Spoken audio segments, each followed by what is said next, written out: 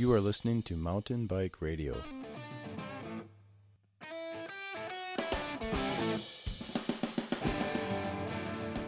Well, that's nice. Hi, and welcome to another episode of Just Riding. I didn't know we were recording. Just Riding Along, brought to you by ProGold, Scroguard, and ProGold again. You will just have to Google that to figure out what it is. No, you don't have to Google it. It's scrogard.com. Oh, okay. Don't go there on your work computer. I mean, you could, but depends on where you work. Anyway, tonight we have a jam-packed episode. Not really, but we're going to talk a little bit about adventure racing. We have a couple of questions. Did we have any email questions? I feel like we had email questions from earlier last week. I kind of answered them, but they're really good answers. Yeah, like that's you've been answering our email questions before we get to the show. That was like the most dick thing I've ever heard. Really? That's the most dick thing you've ever heard Matt say? I've never... Out of all the things that Matt has said, that's the most dick thing that he's ever said. Matt seems like a nice guy.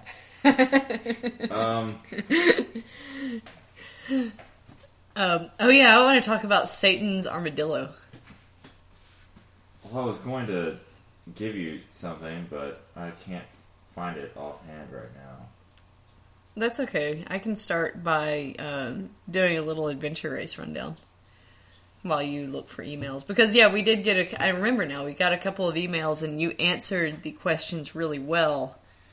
But we should put those out to the whole JRA audience. Anyway, so, yeah, adventure racing. I went out, if you look at my blog, Brickhouse Racing, you can see a full report. But it boils down to a couple of Just Riding Along listeners needed a female teammate for the U.S. Adventure Race Nationals and contacted me back at the end of July, beginning of August area and asked if I would like to do the race with them, and that happened over the weekend, and it was really cool. We started Friday morning. The race started at 8 a.m. and went through 2 p.m. on Saturday. So throughout that time, we were running and we were riding bikes and we were paddling canoes. We floated down a whitewater run with a boogie board, which actually, when you first look at the rapids that were there, it was a little bit scary. But it was a concrete bottom that was actually at the deepest about neck deep on me, but most of the way around was about waist to chest deep on me. So it was rapids, but it was not really, other than the fact that it would occasionally like slap you in the face and hold you under for a second or two, it really wasn't that bad. What, did you find it? No. I found both of the emails, by the way. Both of the emails. No, you didn't find the email that was sent to me because it wasn't sent to you. I see all of your emails.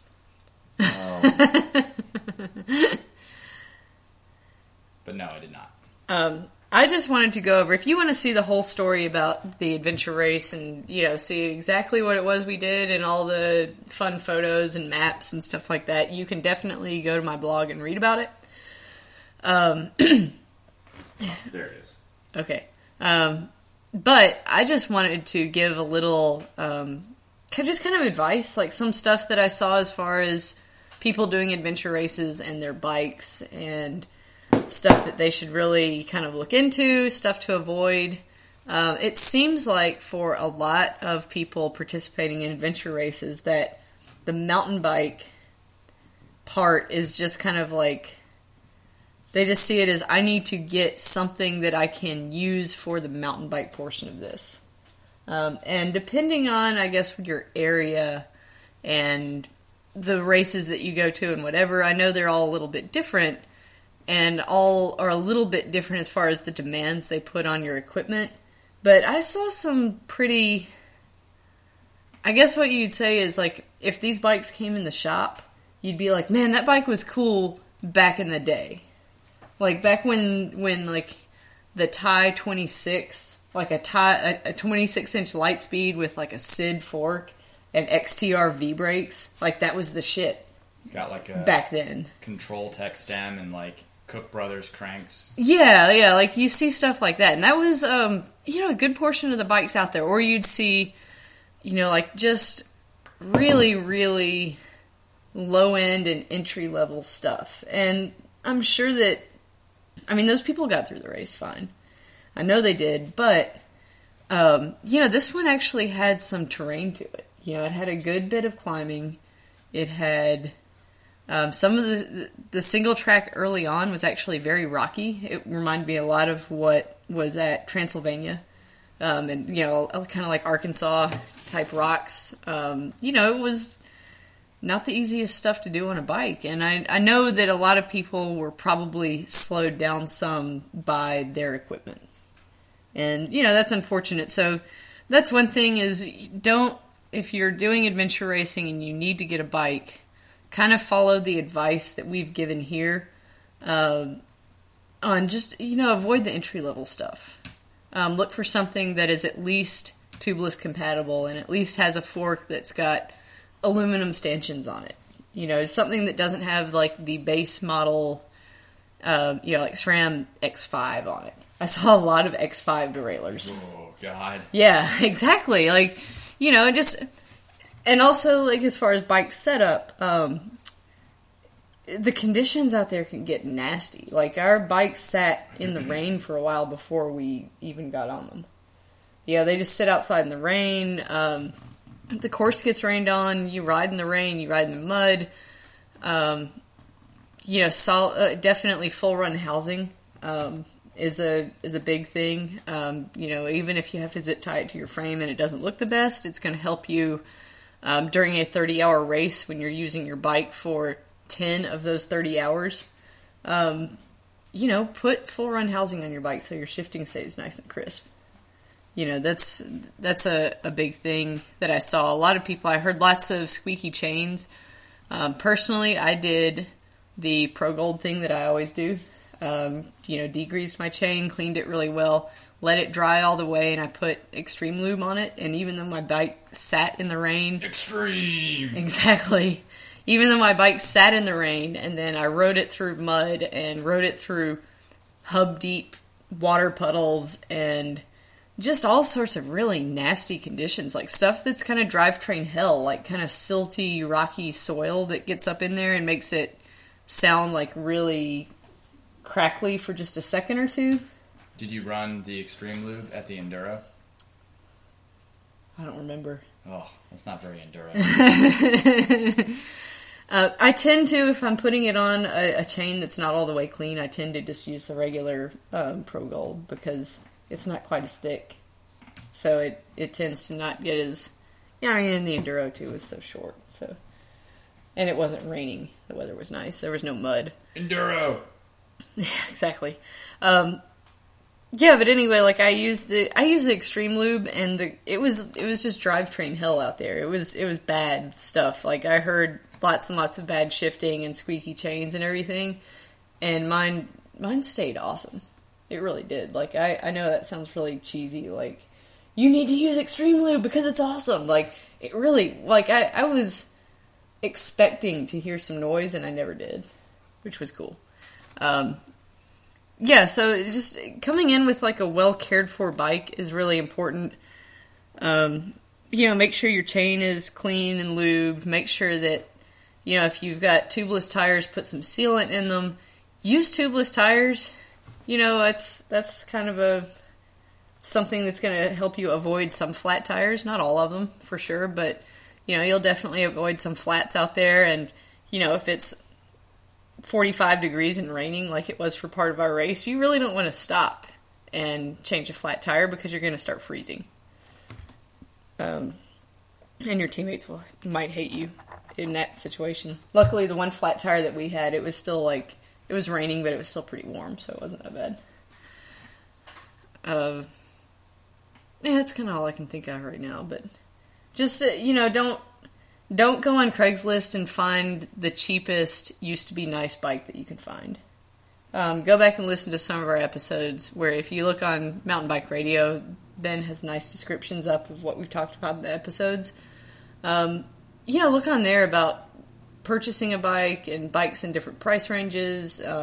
purchasing a used bike, whatever, listen to some of the advice we've given you in the past, and don't get the bike that used to be cool back in like 2001, because it's not really that great anymore.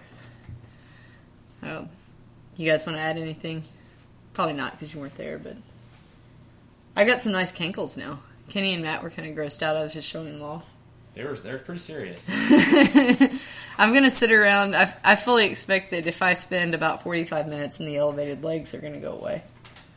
They might come back, but they will go away temporarily, and they will feel better. They're beautiful cankles. No, I haven't been on Facebook in a few days, and I'm going through it, and like the dude about to cram his front tire into a root really hard because he's staring at the camera. So pro. Yeah, we can move on, but yeah, if you want to see the full race report, go to my blog and read it. I won't give it here because it was 30 hours worth of racing. Are you looking at the 12-hour pictures? Mm-hmm. There's one of me going down blue, and my chain is doing some of the funkiest stuff I've like ever seen a chain do. You guys take over. I got coconut in my teeth. Okay. Do you want to talk about? Oh yeah, Ken Graham had that question. Well, first of all, I was going to go back to where Kenny said it was real weird that I answered the questions well. His answer was, fuck me running if that isn't quite the response. So, yes. I'll start by reading the question. We were talking about the Singulator and how we were talking about the Yes ETR B, which is the bottom bracket mounted one. And who is this? 40 Hands from the BUI podcast emailed in and said that he's listened for a long time and I felt I had to chime in. Have you tried to do a conversion using a Singulator? I slapped one of those on a Jake the Snake in 09 and rode it without a Singulator related issue. Okay. Everything from cross, gravel, road, quick single track, and lap of an 8-hour race. Never once had an issue, which is impressive over the course of 3 years for a $50 product. Just playing the devil's advocate with my experiences, enjoy and keep me entertained. And my answer is long. Andrew, thanks for the input. Honestly, I think what you're highlighting is the inconsistency such products can offer. While you've had great luck, let me give my experience. The big problem with any dropout mounted tensioner comes down to the dropout. Different bikes have a different chainstay and seat stay intersection, and the different drop between the end of the hanger and where the chainstay falls. That's what I'm getting at here in drop, not bottom bracket drop. That doesn't have anything to do with how your tensioner works. All that's going to play a big factor in the functionality of the tensioner. A big problem I had is getting it to work with different cogs. Memphis, you need like a 3216 on your 29er, and we need a 3220 or 21 out of town. And the Singulator didn't really offer a simple and quick, hassle-free way to change between the different cogs, even using different chains. Also, I got a good bit of slap in the pushing up position, and I would sometimes knock my chain off with my foot. What would happen is I ride left foot forward, and when I jump, my right heel, being all the way back with my big feet, I would hit the tensioner sometimes and detension it right as I'm landing, and the chain would flop around and it would fall off the chain ring. Are you left-handed, by the way? No. Oh. Interesting. No, just interesting that you ride left foot forward. I mean, it's not that weird, but it's pretty weird. No, it makes more sense because I'm right-handed, and all of my BMX rotation tricks go to the right. I gotcha. I mean, most people that I know that are right-handed ride right foot forward. Right, but you didn't learn jumping and spinning. I ride left foot forward. So, if you think about it, you pull with your right side, and having your left foot forward to kind of lead around the outside edge is a lot better when you're rotating to the right. So, if I were right foot forward and rotating to the right, I would kind of just be like flailing the back end out, but by having the right foot back, you kind of get to push the rear of the bike around with your leg. Yeah, I ride left foot forward and I don't do any BMX tricks. So I would detension it with my foot and then it would fall off. And this isn't just based on using it on my couple of bikes that I tried it on, but setting it up on customers' bikes along the way as well. you try to run it in the push-up position and the tensioner's either hitting the frame, or you try to run it in the push-down position, you don't have enough chain wrap and it's blowing over the rear cog. And I kind of wrap it up with, I do appreciate your feedback and glad it's worked for you. Sincerely, I know Surly wouldn't sell a total crap product, but I think it works great sometimes. Other times it's so-so, and I've never been a fan of so-so. I'm a very particular guy, and I want bikes to work consistently. And his response is, F me run if that isn't quite the response. It sucks you haven't had good luck.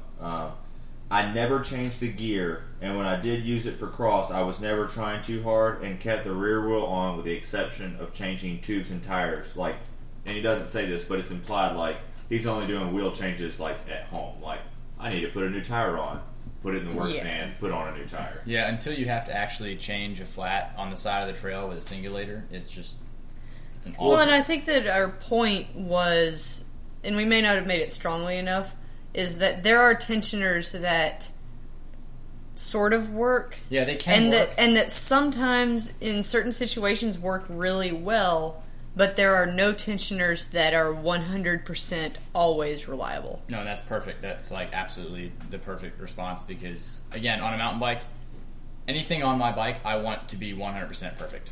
Right. I don't want there to be a shadow of a doubt about anything on my bike to ever fail, unless it's just this completely out of the blue thing. I mean, if it's not reliable, I'm just not interested in it. Yeah. So. I think you were correct. Yeah, that's pretty much that guy's question. So it looks like he sent us a follow-up here. Now, maybe it's a different person. Hold on. I'm looking. Oh, this 650... I've got a 650 question on here that I don't... I sent a follow-up to him, and he never answered. Oh, okay. So I tried digging some more out of him, and didn't hear anything back. Okay, I guess until we hear back from Carl, we will not answer that 650B question. Carl Costales? Is that right? Costales? Yep, that's the one. If anyone watches Aqua Teen Hunger Force, you giggle a little bit every time you hear the name Carl. This thing looks fast, just sitting still. It's hauling ass around the backyard. So it's kind of hard, and maybe this is a tiny downfall of us not being live and in your face, but, and I'm not saying that we're complaining about Carl, but Carl is kind of, I guess, highlighting something that you can do. And Carl's question is great, but Carl's question doesn't give us a couple of things. It really skips out. He says he doesn't want to... Long story short, he's looking for a 650B bike. He's always had hardtails. He wants to try full suspension. Doesn't need to be carbon, but it can't weigh 40 pounds. And I don't know if 40 pounds is literal or an exaggeration. That's kind of the first one. He doesn't give us anything of a budget. And he doesn't really tell us how tall he is. Because I kind of answered back, don't have a ton of 650B experience. I would probably push you towards a 29er because that's what I know. But kind of like, why do you want a 650B bike? What's making you want that 650B? And just haven't heard back. But once we do, we can kind of dig in and give an example and like pull up a bike and say, this is probably a bike that would work well for what you want to do. And sort of go from there. But let's see. Another guy offered to mail me his Yes tensioner, the ETRV. Let's see, Frank Stanton. I have an ETRV and it works excellent. I used it on my Lens Leviathan without issue just to try it, but I am interested in the ETRV because it would make removal and reinstall the wheel much easier. If you want, I'd be happy to mail the ETRV for you to try. It also won't work with a through axle, so it sounds like you have to totally remove the skewer in order for it to work. Blah blah blah, or in order to remove the wheel. There's just lots of little moving parts there. So, what's the difference between those two? I'm not 100% familiar with their products. I know that they are two pulley tensioners, correct? Both. Okay. Yes and no. Okay. Oh, is one the rear mount and one is the... I'm getting it pulled up right now. Okay. So, an ETRD is a full suspension chain tensioner, and it's a double jockey wheel one, and the way that it works is you have set screws that go against the end of... It's actually a little... It's not quite two jockey wheels. It's actually one, like, bushing, like, Delrin roller thing. And then one pulley, yeah. Okay. Sorry. But it has, like, a B-screw adjustment on it, of sorts.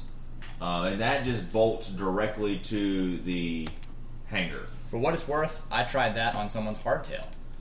And you would think it would actually work really well, even on a hardtail. I thought it would. And, yeah, it kind of didn't. Really? I wish it did. What was wrong? It would pop over the cog. You could have an ungodly amount of tension on that thing and have, like, a perfectly length chain. And he was running just regular old single-speed rings, front and rear. Surly rear cog, stainless, and just a regular 30. It was like a 32-18 combo, nothing like super abnormal. Or 34-18 or something. He wasn't trying to run like a 30-14 or anything. No, it wasn't like super tiny rear cog or anything. And you put down power, and it would pop and skip. Duke. Just blowing over the cog. Yeah, exactly. And I tried everything under the sun. All kinds of different tensions on the thing. Yeah, it just didn't work. How much did he weigh? It's Wes Bennett. A lot. I mean, he's like average dude size. No, he weighs like a little less than 200 or something. Yeah, I mean he's not a big fatty, but he's not a dude. He's not Matt either. But the ETR-V works by, it has one bolt that goes in the dropout and one hole that the skewer goes through. So, yeah, it's all kind of weird. Yeah, I'm kind of looking at it. ETRD, ETRH. Where do they get these letters from? One's for horizontal drops, I think, and one's for vertical drops. Oh. And the D would be for dual suspension. Oh. And the B would be for bottom bracket. You guys are so smart. Look at us go. I wish I was smart like you guys. I'm just a woman. And don't you ever forget it. So, kind of,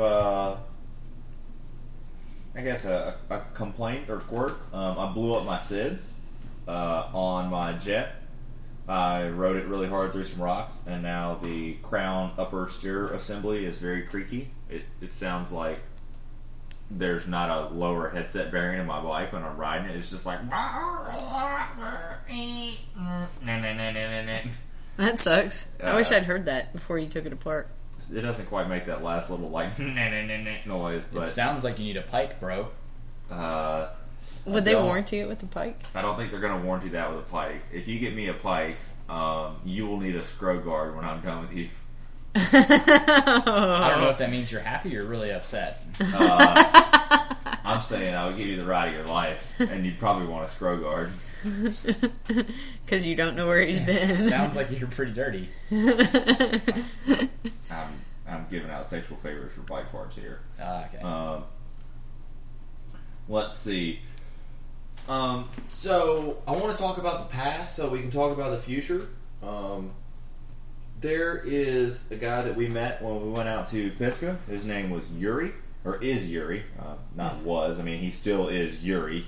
He didn't die this morning or anything. I say that because I saw he posted something on Facebook, so he at least made it to this afternoon. And Yuri has a hardtail 29er that was made by 44 Bikes, and it's something really fancy that is at least 2 or 3 years old now. It's a cool looking bike. It's a very cool bike, and it seems to do a lot of the same things that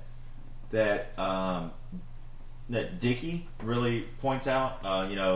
Rich Dillon is really I guess you'd call him a seat post master. He wants all of his seat posts to show. A seat post is not only lighter, but it's more flexible than a frame. So if you have more post showing, you're going to get more compliance and less weight out of your hardtail. Also, when you lower the seat stay top tube intersection, when you move that junction down, the rear end is, in theory, supposed to get softer because there's a more sloping bracing angle, so it's more likely to flex. And by building the bike kind of tailored around your seat height, unless you're where you could run like a whole 400 millimeter post nearly at the minimum Dickie's line. also got long legs for his size. Right, but Dickie's building a bike to work with side exit cages and tall bottles. Like, he's made his seat height, his seat tube junction where that works. Yeah. Like, his seat tube, water bottle placement, all that kind of works around that sometimes. Yeah. I mean, that's how mine is also. It doesn't work.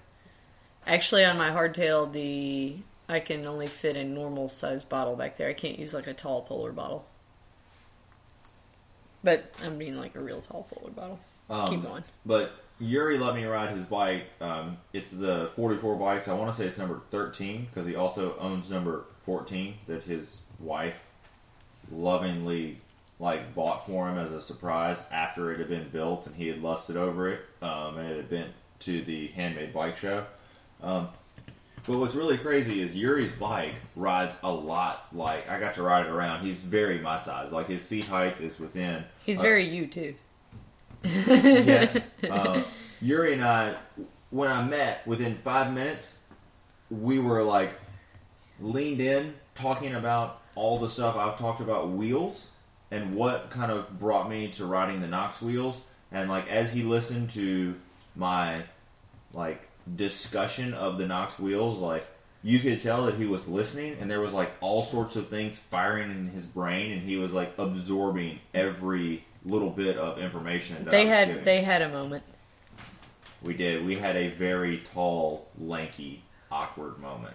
But anyways, I was able to ride his bike, and when I rode it, it was really, I don't want to say crazy because it's not crazy, but it's really interesting to me to see that his bike rode really, really well. It turned and it felt and it snappied and it felt so much like my Specialized Crave that it was sort of spooky because that bike was built years before my bike was. And sorry, one more time, whose bike is this? It's 44 bikes. Oh, okay, this was okay. Isn't that right? Oh, God. Yeah, it was. I would hate to have that wrong the whole time. I'm pretty sure you did. You're right. I mean, I can figure this out real quick. Oh, made to shred. Man, that's dead air. That's not good. We're just all looking at the computer. Anyways, I rode it and it rode really well, and it felt a lot like my bike, even though my bike is a lot newer. And to me, it's just really interesting because I'm curious to see what bikes in the next couple of years might be like. If you... Oh, wait, that's his bike, isn't it? I don't know. I'm not looking at it. No, I think if you go to the website, that's his bicycle. That might not be, but it looks a lot like his. A whole lot like his. On the front page? If you click into Mountain, there's this black hardtail, and it looks a lot like Yuri's bike. They probably all kind of look similar. No, I mean, no, that's Yuri's bike. It is. Same tires and everything? Well, no, I mean... Oh, yeah, he did have that same, I think, chainring and... Yeah, he had X9 with a 1-up on it, and he had the really minimal saddle with the Envy post and XTR brakes and everything. Oh, yeah, it does look like his bike. I think the only thing that might have changed over time is... Tires. He had Shimano pedals on there. Tires. Well, no, I mean, that has egg beaters on it, but he rides Shimano pedals. Okay. So. Anyways, I rode it, and it felt really good, and it felt really nice, and it was really a nice feeling bicycle. And I'm just so curious, because this guy's way ahead of his time. Or, obviously, custom, he's going to be more reactive, a little closer to pushing the envelope on things. But it's just so surprising that here's a dude that's building one bike, and that one bike rides so well. And I'm not trying to subtract from what 44 Bikes is doing, but it takes Taiwan so long to catch up. And it makes me wonder, is this a problem where Specialized doesn't react quickly enough? Or can Taiwan not tool up and re-up and make quickly enough for this? I don't know. But I don't know. It was a really nicely riding bike, and it was really cool. And it kind of, I always want everything. So you want one of these now? I want one of everything. Really, what I want, and no one makes, we can kind of segue into the next thing. After I broke my fork and everything, I really want to ride a 29 Plus, but the problem is I want to ride a 29 Plus that doesn't exist. And I've said this before, and I'll say it again. I want to ride a Specialized Crave 29 Plus. I think that they need to do what Niner's done with the Ross Plus. They need to make a Crave Plus, and they need to offer it just 29 Plus with a carbon rigid fork. But I mean, the Ross Plus is still a pretty slack bike, compared to the Crave. No, but they took a bike. Oh, okay. And then they took a 29er. I thought you were saying you want a Ross Plus in aluminum, but in a Crave. No, I want Yeah, I see what you're saying. They have a Ross and a Ross Plus. I think Specialized is in a unique position and so is Trek. One of those are going to be the first ones to bring it out because they're making everything in house. They're making frames, forks, wheels, and tires, and that's really what you need to build those bikes. You got to make your own frame and fork, and to really do it right, you can't sell a Specialized bike with a Surly tire. You need to spec it with your own rim and your own tire. You think that they're going to do it? They're just it's taking a while to get all of that stuff made. I think to tool up and do that is going to take a little longer than probably even they would like, but I think it's coming. And it might not be. It's obviously not a 2015 product release. It might be a 2016 product.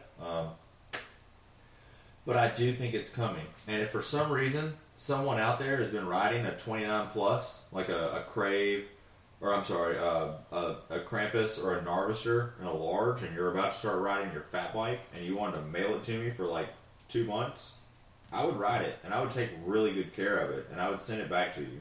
I don't know if I really want a 29 Plus, but I definitely want to spend more time on it. And I was kind of talking with Andrea about that today, and I'm like, I want to... Because I got to ride that Borealis Echo, and it felt really cool. It just didn't go uphill that well. And I don't know how much of that was me sucking it up, going up real hills at elevation, and how much of that was the bike. And that's something that I don't really know. Did you feel like when you went and you were riding the Mach 6 that you also sucked going uphill? Just as bad? I mean, I know the Mach 6 isn't going to be the greatest, most wonderful thing uphill, but it's not going to suck. Well... But that was also days 3 and 4 at altitude. That doesn't matter. I mean, 3 and 4, you're going to feel just as bad, if not worse, really. Well, that's what I'm getting at, though. Is I'd spent days 1 and 2 at a lower altitude riding a bike with a seat about a quarter-inch too low. Oh, the Mach... You rode the Mach 6 the Borealis. Oh. It had an internally routed reverb post, and I needed to raise the seat an eighth or a quarter of an inch, and I couldn't. Okay. And I pulled the crank, and I was gonna fish a little bit more line through, and I took one of the crank arms off and looked in there, and I was like, "Ugh!" And I put the crank arm back on. Why? What was wrong? Well, it wasn't quite as easy as I was hoping it was going to be. I was going to have to pull the bottom bracket, and it was going to take a proprietary race face tool to do it, and I didn't have it. It wasn't my bike, and I was thinking about driving it down to the bike shop, Pedal of Littleton, and take care of it there, and then I realized I didn't know those guys, and I'd have to clog up their work stand for 45 minutes probably by the time it was all said and done. So I just kind of dealt with it, I guess you would say. Yeah. But I would like to. And I'm not saying I just want to jump on the bandwagon, but there's a lot of people riding those, and there's a lot of people that are going really fast on them, and I don't know if that's an answer of sorts. Is it more tire and less bike, less suspension? Is that going to be where things go over the next couple of years? God, I hope not.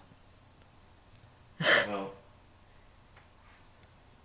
I just think there's lots of cool things that are possible that maybe haven't been explored yet. What I really, really, really want to see, and I think I talked about this in the shop, I really want to see that Dean or some other kind of Thai 29 plus full suspension bike with a small amount of travel, 60, 80 mil of travel in the back, pivotless, real simple. I want to see a soft tail with a loud fork. And it could be interesting. I mean, for sure.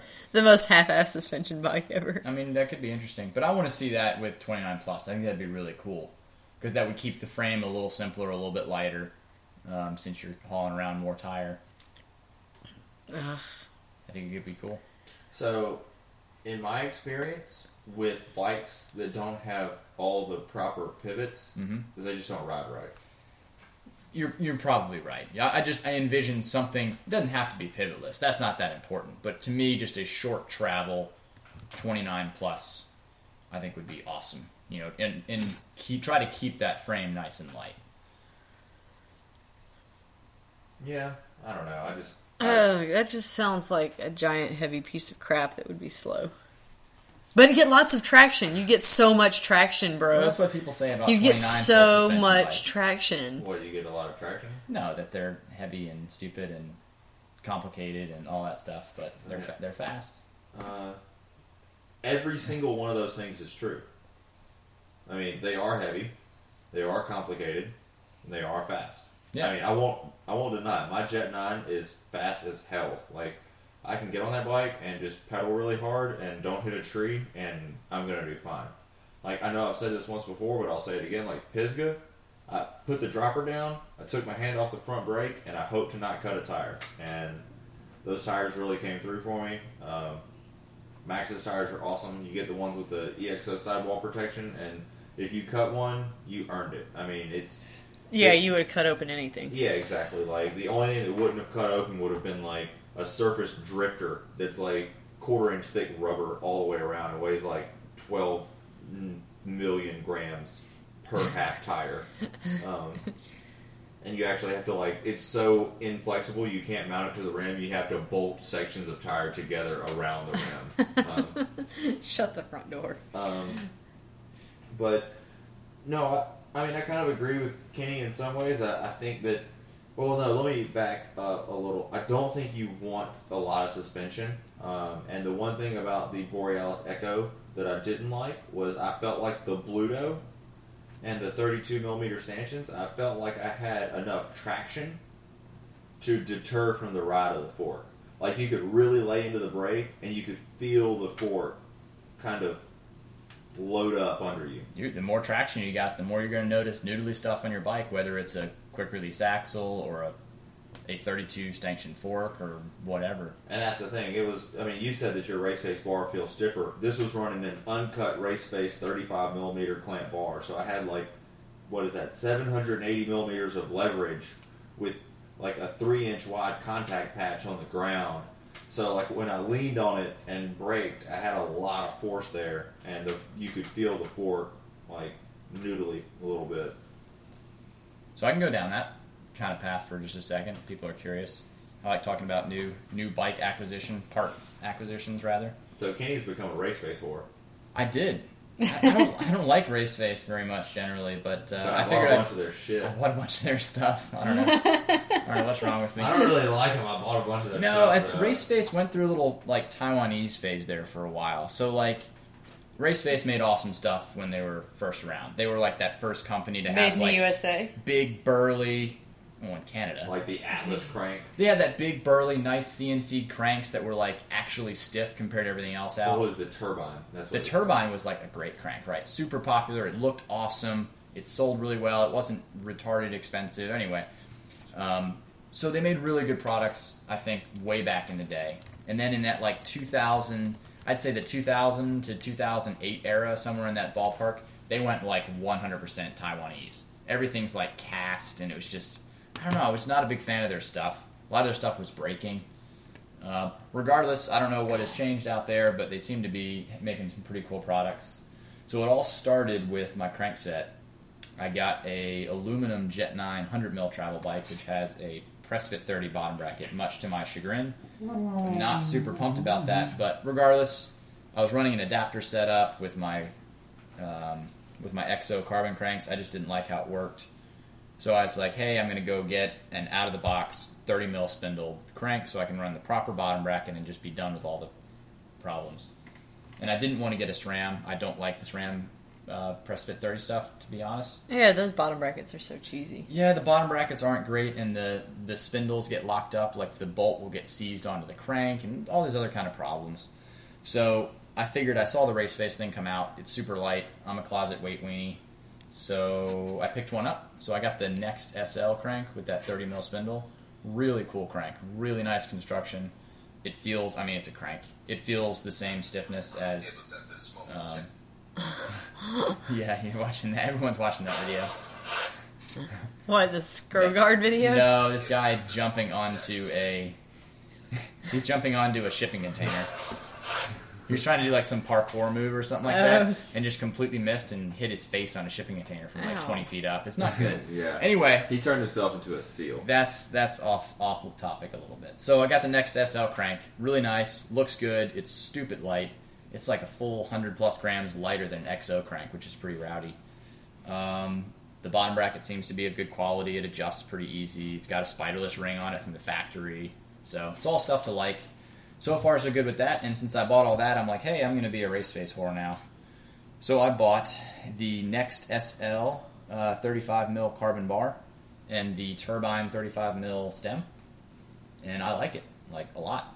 It's pretty sweet. Oh, so you got the super fat stuff. I got the fat stuff, yeah. Okay. And, I bought it because I honestly wanted to say that I've tried it.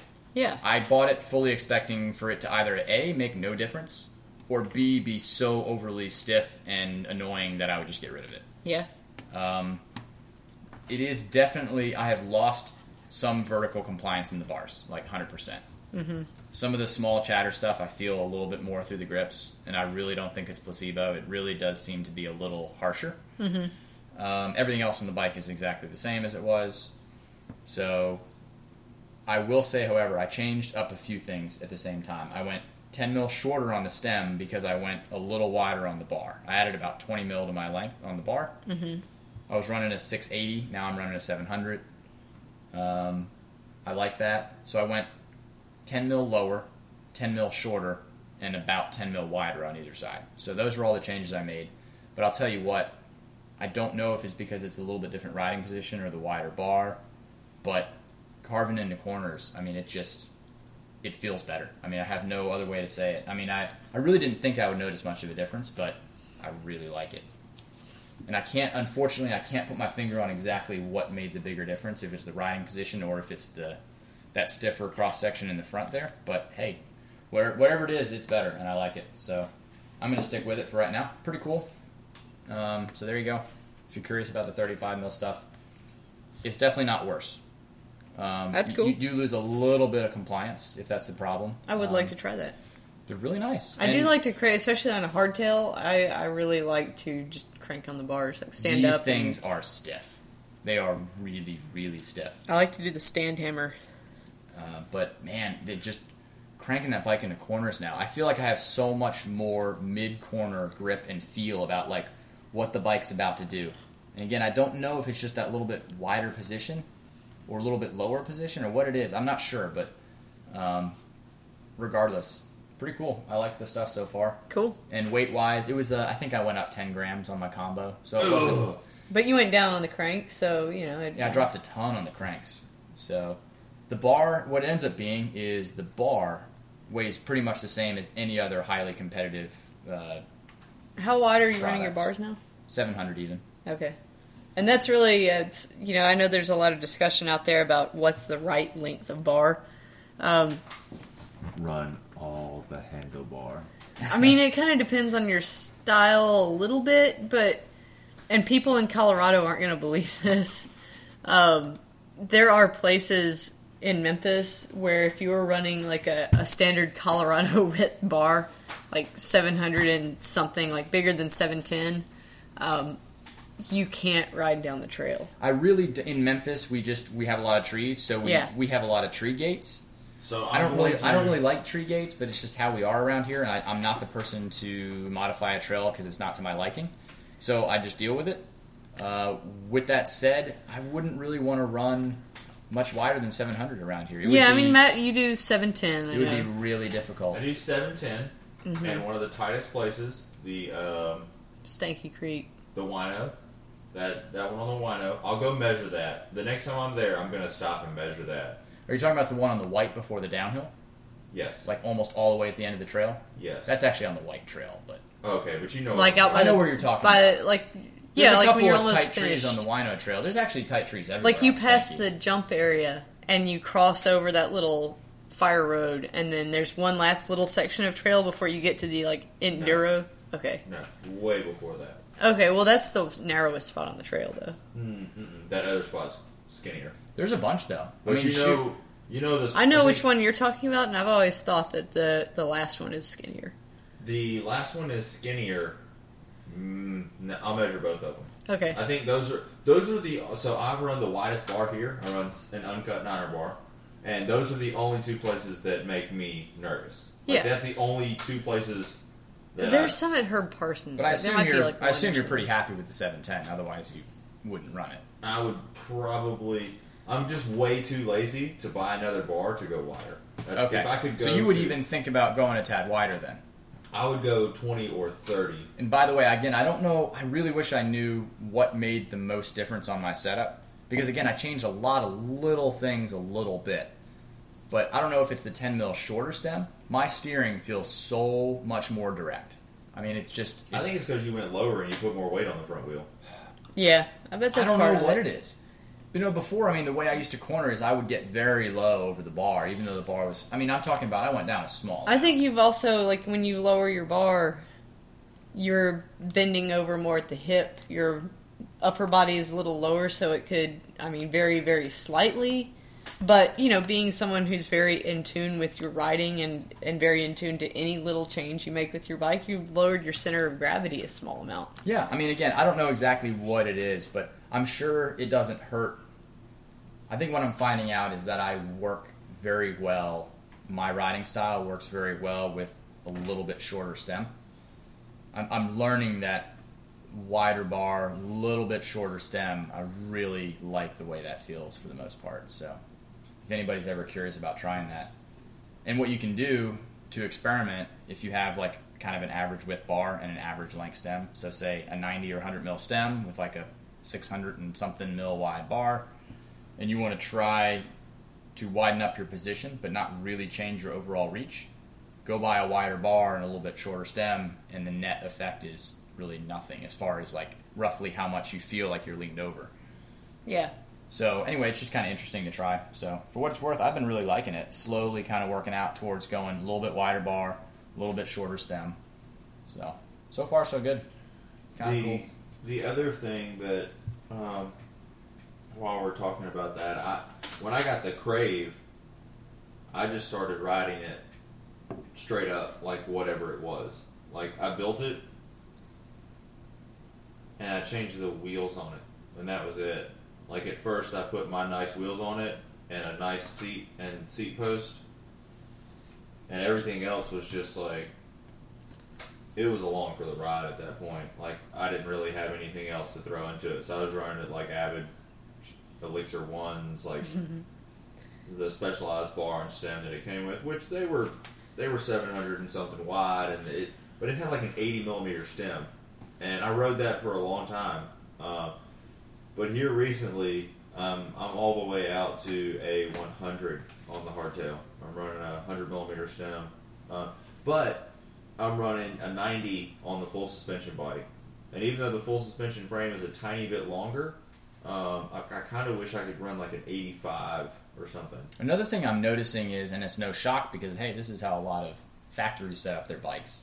When you go with a longer fork and a little bit more raked out head tube angle, having that shorter stem makes that bike feel so much better. I did put, even though like the reach on my Jet 9 and the reach on my previous, like the small Niner that I had, the small hardtail, the reach I think was the same on them, but I went with a shorter stem on the Jet. Yeah, I'm using the 120 fork. I think it makes a really big positive difference if you kind of move your weight back on the and bike. it does feel different. Like it feels shorter. It's not just like I don't know. It's definitely like I can tell a difference between the two bikes. But as far as the fit goes, but it's in a good way. Are we done talking about that, or do you? No, we're done with that topic. Okay. Can I I do? was going to start running the Ken Graham one, Yeah, that's what I was about to read. but I was getting out my Your calculator. yeah. Do you want me to read the question while you do some calculations? Yeah, go for it. Okay, so Ken Graham, cool dude from Memphis, says, One quick question before we get started. Yeah. Are we going to settle for that's the tire. Sorry. I just picked an Icon 235 as a rear tire. okay. That's the important part. All right, so question for the JRA crew. Have any of you ridden 1x11 yet? I'll have that option to consider soon or stay 2x10. I believe it would be fine on trails, but on some local rides, I'll ride anywhere from 5 to 20 miles of road from driveway to trail and paved and gravel rides in the country. I've looked at the gear charts and can see the range is close, but curious of the feel on the road. Does the top end loss make a difference? Thanks. Yes, Ken, as a matter of fact, I have 1x11 on both of my mountain bikes, on my hardtail and on my full suspension. And on one of your cross bikes. And you're going to do it on your other cross bike. Well, that's 1x10. But, I mean... Okay, well, this is what I was going to say. Between 1x10 and 1x11, the reason why I'm okay with having 1x10 on my cross bikes is because during an actual cyclocross race, that range of gears works very well.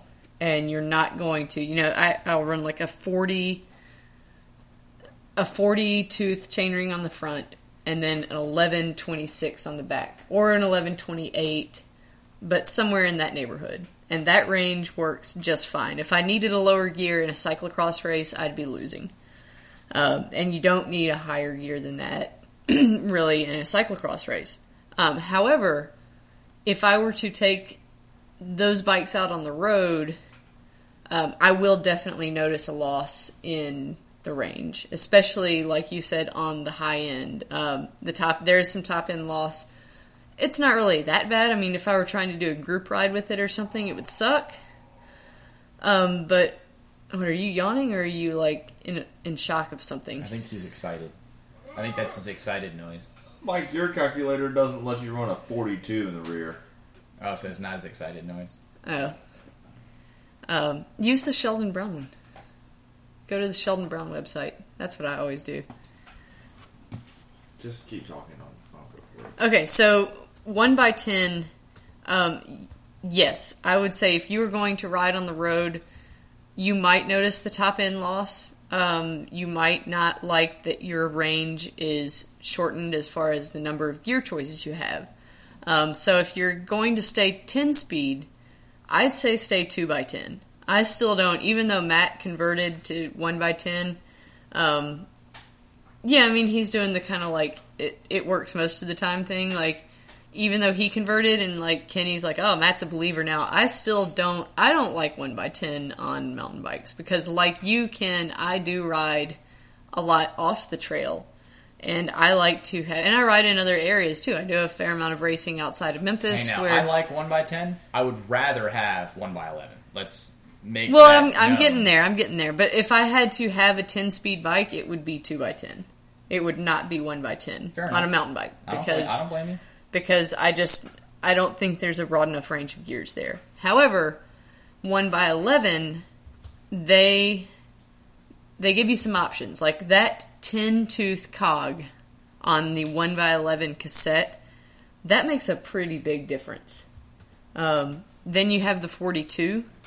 That's kind of where I was trying to get to. Matt's trying to do the actual calculations, but I remember back when I was 2x10, I had a 38-26 front ring, and I used an 11-32 in the back. Now, I realize that 32 is a little higher than what a lot of people have. A lot of people have a 34 or 36. I used a 32 because I liked having a closer gear ratio in the back. And I figured out that with 1x11, if I ran a 34-tooth chainring in the back, I would have almost the same low gear. So like the 26-32. So I would have pretty much the same grainy gear ability. If I ran a 36 tooth chainring in the front, I would lose a little bit of that low, like the grainy gear speed, but I would have the same top end that I always had. And that I went out and do all my training rides, all my rides where I'm on the road, all of that stuff, I would have that same gear. So it made sense for me because that gear range available on the 11-speed cassette, they covered it well enough that I'm okay with it.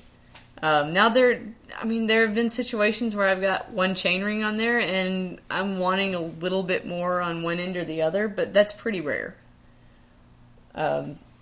Especially if you're riding lots and lots of trail. The less you're on the road, the less you're going to notice that. What are you laughing at, Matt?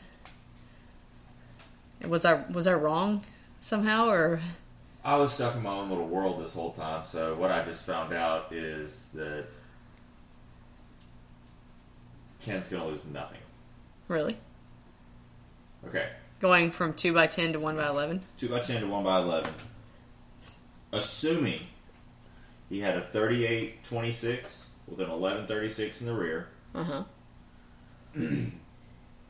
His top speed was 38-11 at 90 RPM is 26.7 miles per hour. Right. 34-10 at 90 RPM is 26.57 miles an hour. If he bumps his cadence up to 91, he gets 26.9 miles an hour. So that's doable. It's the same. Okay. And then 26-36 at 50 RPM, because I like to look at the slow side. If you're grainy like gear. churning butter, Churning butter. Churning that butter. He's going 3.1 miles an hour. And 34-42 at 50 is 3.5 miles an hour. 50 might be a little slow. I'd say like 60 or something. 50. I'll bet you do like when you're standing up, really cranking up something. You're probably doing like 40. I would say. No, you're doing more than you're doing in the around 60 because that's how I do a lot of climbing. I do. I must be a boss. Well, no, I was gonna say I did a lot of out of the saddle climbing when I was in Pisgah, and I never had an average cadence for the day that was under 70. And that was a lot of like climb up, don't pedal down. Climb up, don't pedal down. I had a 7-minute time that I didn't pedal at all. Pretty rad. What was that, like Black Mountain the first day? No, I pedaled coming out Black Mountain. Okay. Yeah, you kind of had to, or else you'd die because you would... Front wheel into something. Yeah, you would just... Your front wheel would stay in a hole. So... That's where I'm at. Yeah, Ken, so your range is going to be just fine. The only place that I've actually noticed that I don't like 1x11 is because I do like a closer gear ratio than that. Doesn't bother me at all on the trail. I never notice that there are significant jumps between some of the gears on the trail. However, there are occasions when I'm doing intervals or just on the road or whatnot, and one gear is like just the cadence is a little bit too slow to be really comfortable, and then the next gear it's a little too fast to be comfortable. But that's once again that's one of those things where I notice it, but it doesn't bother me enough to change. I do like 1x11. I think it works well. If I were you, I'd go for it. It's light. It's nice. No front derailleur to mess with. Nice and clean. Kenny, you've had, the one thing that we've had problems with 1x11 was the cassette thing, like where they get stuck.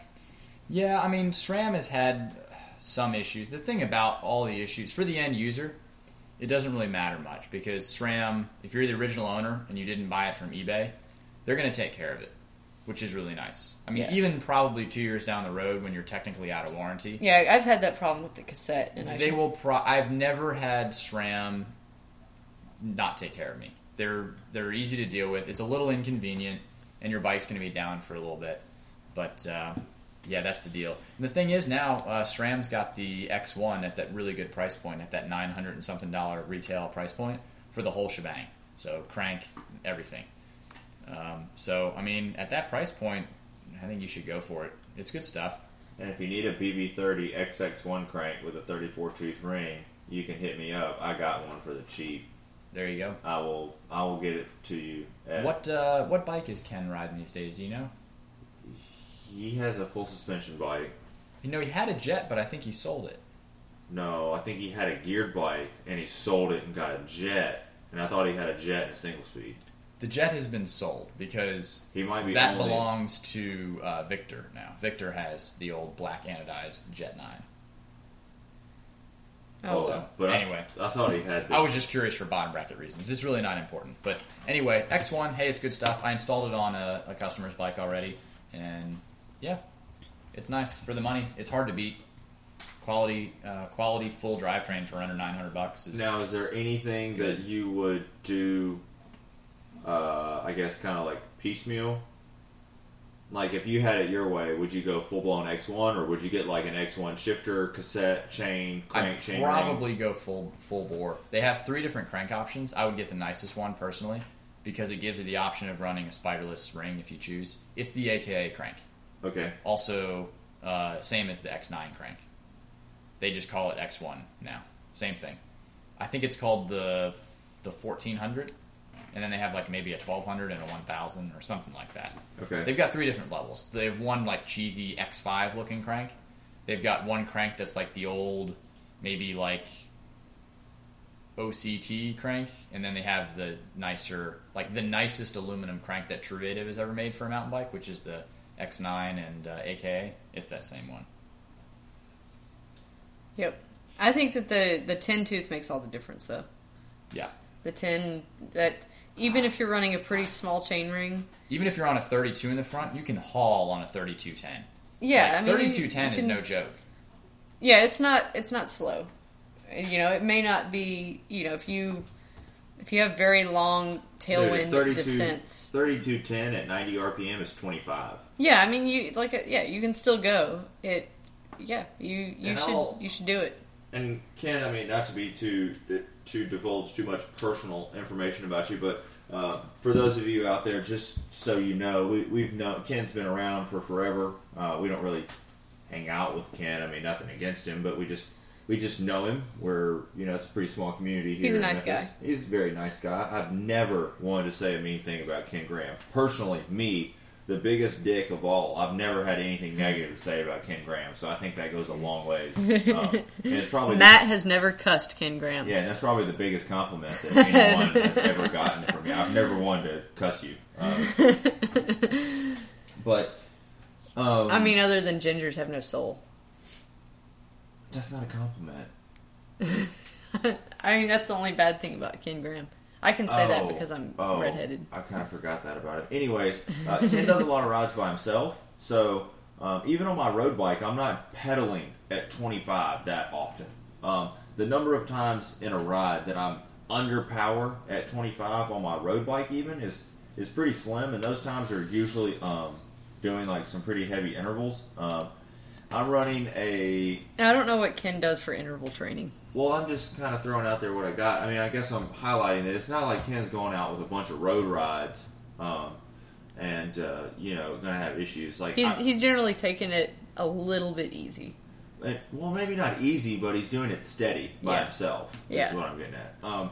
And just to give you an idea, Ken, even a 3210 is just as fast as my 3611. I run a 36 on my hardtail because you're 1x10. Because I'm 1x10 and I want that top end.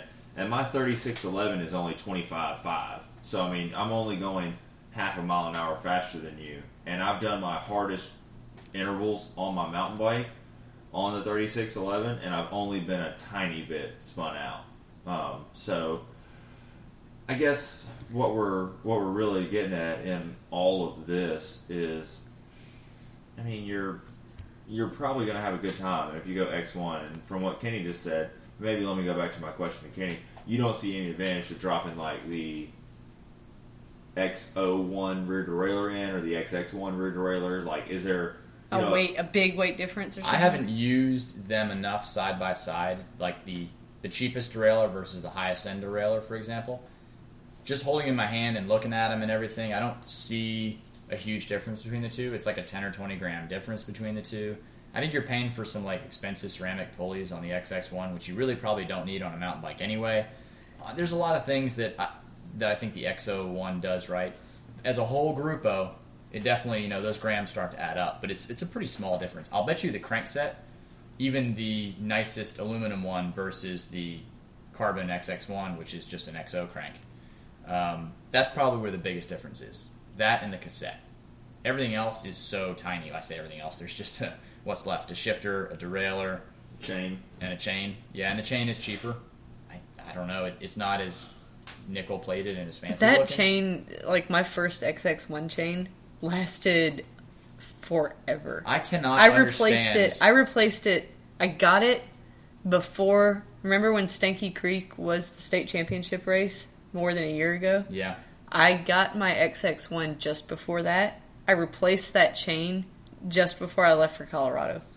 And it was at like 0.39. It was not even 0.4, but I knew I was going to ride just hundreds of miles on it while I was out of town, so I went ahead and replaced it. So if anybody's out there, just trust me. If you have a 1x10 setup, it's magical, just like use Extreme that chain. Lube. Like, I don't understand. That goes on our magical products list. I don't understand how it does what it does. I've used every chain from every manufacturer, I assure you. And those stinking XX1 chains last damn near twice as long. Like, I don't get it. It doesn't make any logical He sense. can't even. I don't Can know. he just can't understand. even. Mind is blown. But regardless, it shifts well, even on Shimano stuff and blah, blah, blah. It works fine. Even though it's an 11-speed chain, it'll work on your 10-speed stuff, so don't be scared. Yeah, go buy one. They're pretty awesome. SRAM makes good stuff every once in a while.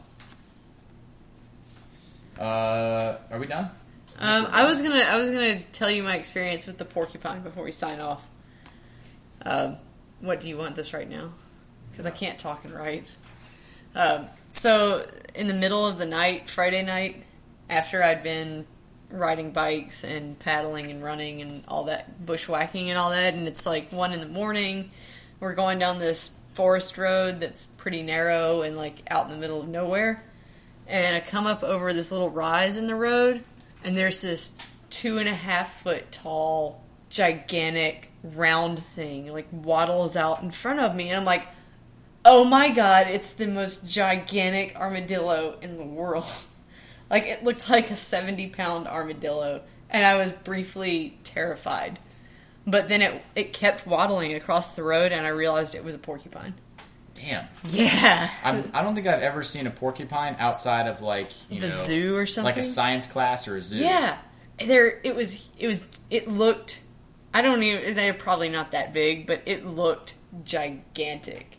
Because I thought it was an armadillo. And I'm like, oh my god, it's a mutant. It's Satan's pet armadillo. So do they walk around like they're just boss because nothing messes with them? Or are they kind of This one skittish? it was in the road, and as I came over the hill, it didn't want to be around me and ran off to the other side of the road to the woods. Okay. Or waddled off. Like, it wasn't really fast, but it got out of the way. I was in no danger of hitting it. And I would have done everything in my power to not hit it.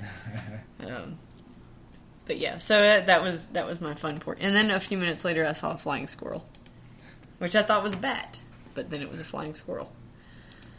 Okay, well, I wasn't like speeding you up. I thought you were trying to speed me up. No, I was like cussing at my computer with my hand because I clicked on something and nothing was happening. Okay, well, do you have anything else to say, or do you, or are we done? I ain't say none. Okay, I'm done. I'm done. all right. Well, D-U-N, done.